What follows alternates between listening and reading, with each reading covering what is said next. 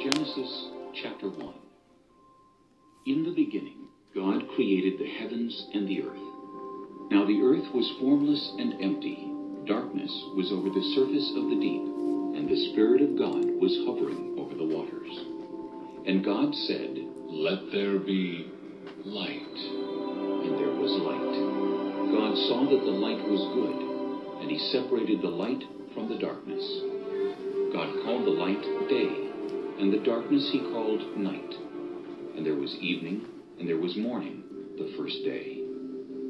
And God said, "Let there be a vault between the waters, to separate water from water." So God made the vault, and separated the water under the vault from the water above it. And it was so. God called the vault sky, and there was evening, and there was morning, the second day. And God said, "Let the water under the sky be gathered to one place, and let dry ground appear." And it was so. God called the dry ground land, and the gathered waters he called seas. And God saw that it was good. Then God said, "Let the land produce vegetation, seed-bearing plants and trees on the land that bear fruit with seed in it, according to their various kinds." And it was so. The land produced vegetation, plants bearing seed according to their kinds, and trees bearing fruit with seed in it according to their kinds. And God saw that it was good. And there was evening, and there was morning, the third day. And God said, "Let there be lights in the vault of the sky to separate the day from the night, and let them serve as signs to mark sacred times and days and years. And let them be lights in the vault of the sky to give light on the earth." And it was so. God made two great lights, the greater light to govern the day, and the lesser light to govern the night. He also made the stars. God set them in the vault of the sky to give light on the earth, to govern the day and the night, and to separate light from darkness. And God saw that it was good. And there was evening, and there was morning, the fourth day.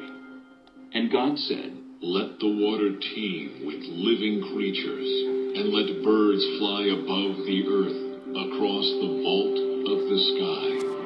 So God created the great creatures of the sea, and every living thing with which the water teems, and that moves about in it, according to their kinds, and every winged bird, according to its kind. And God saw that it was good. God blessed them and said, "Be fruitful, and increase in number, and fill the water in the seas, and let the birds increase on the earth." And there was evening, and there was morning, the fifth day. And God said, "Let the land produce living creatures according to their kinds, the livestock, the creatures that move along the ground, and the wild animals, each according to its kind." And it was so. God made the wild animals according to their kinds, the livestock according to their kinds, and all the creatures that move along the ground according to their kinds.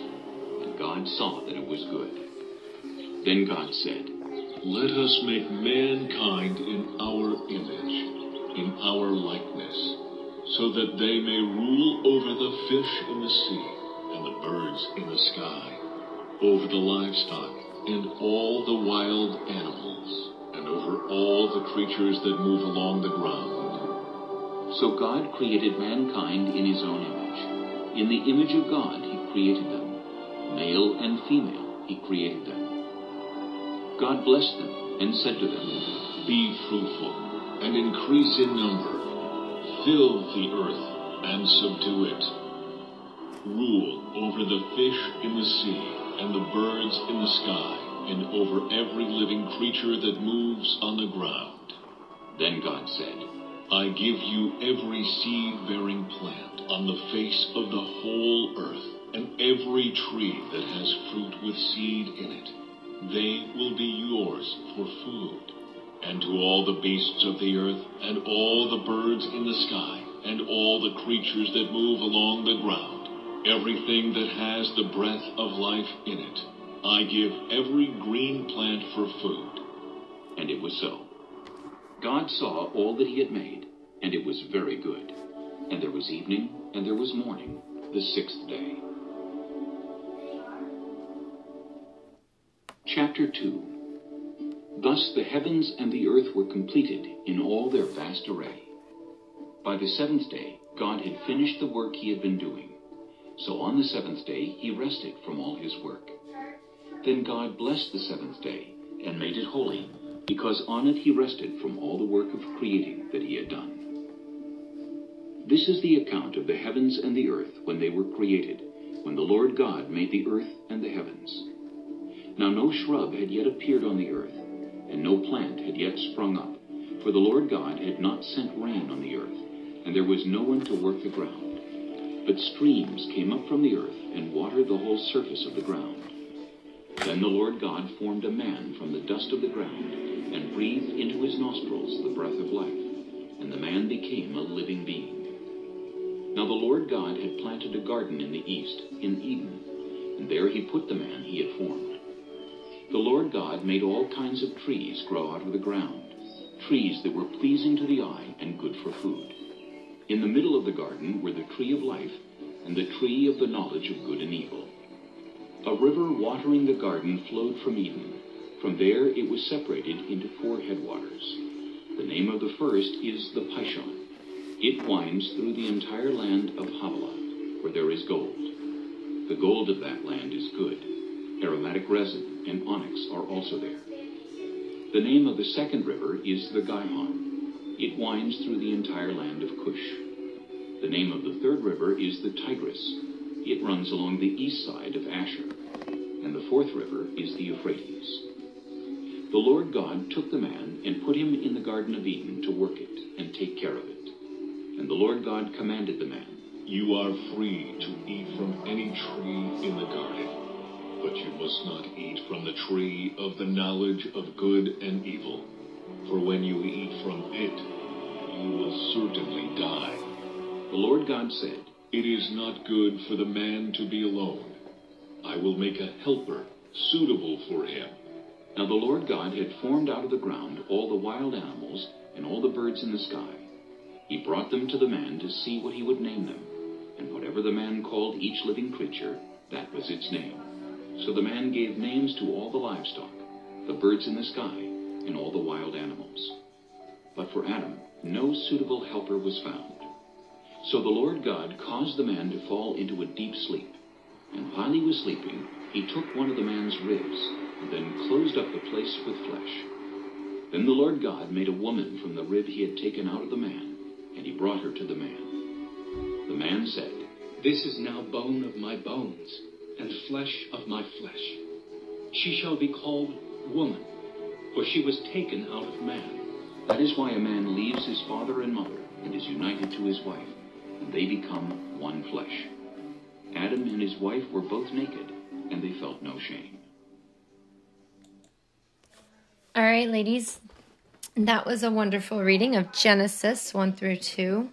Wasn't the different voicing they did and the sound effects very cool with that? So we are on week 2, day 1. It is titled Creation, Genesis 1 and 2. I'm going to go ahead and read page 26 for you. We start at the very beginning. The very first verse on the very first page starts with God. We see God created the world from nothing, and we see the magnificent artistry of the Creator. From the start, we learn that God is a God of order, as He speaks the world into existence. We are being pointed to one Creator who will be revealed throughout Scripture in 3 persons. We see that God is all-powerful and all above all. Even Genesis 1:26 points us to the mystery of the Trinitarian God. Though Genesis 1 through 2 is known as the creation account, the greatest thing about these chapters is how they point to the Creator God. Day after day, God creates different aspects of the world and declares that it is good. Everything that is created by God is good and created for a purpose. On the 6th day, God creates man, and man is declared to be very good by the Creator. Humanity is set apart from the rest of creation and made in the image of God. The man and woman are given a command to be fruitful and fill the earth, and they are commissioned to tend and keep the garden. The entire world that God had created is entrusted to the man and the woman that God had made in his image. After God created the world, he rested out of satisfaction to enjoy the work that he had completed. The entire earth is a display of God's glory, and after finishing the work of creation, God rests in that glory.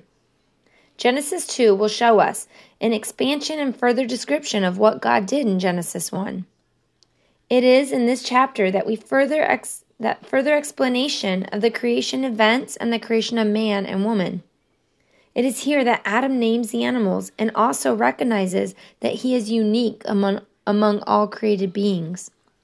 God then puts him to sleep and creates woman from the rib of Adam.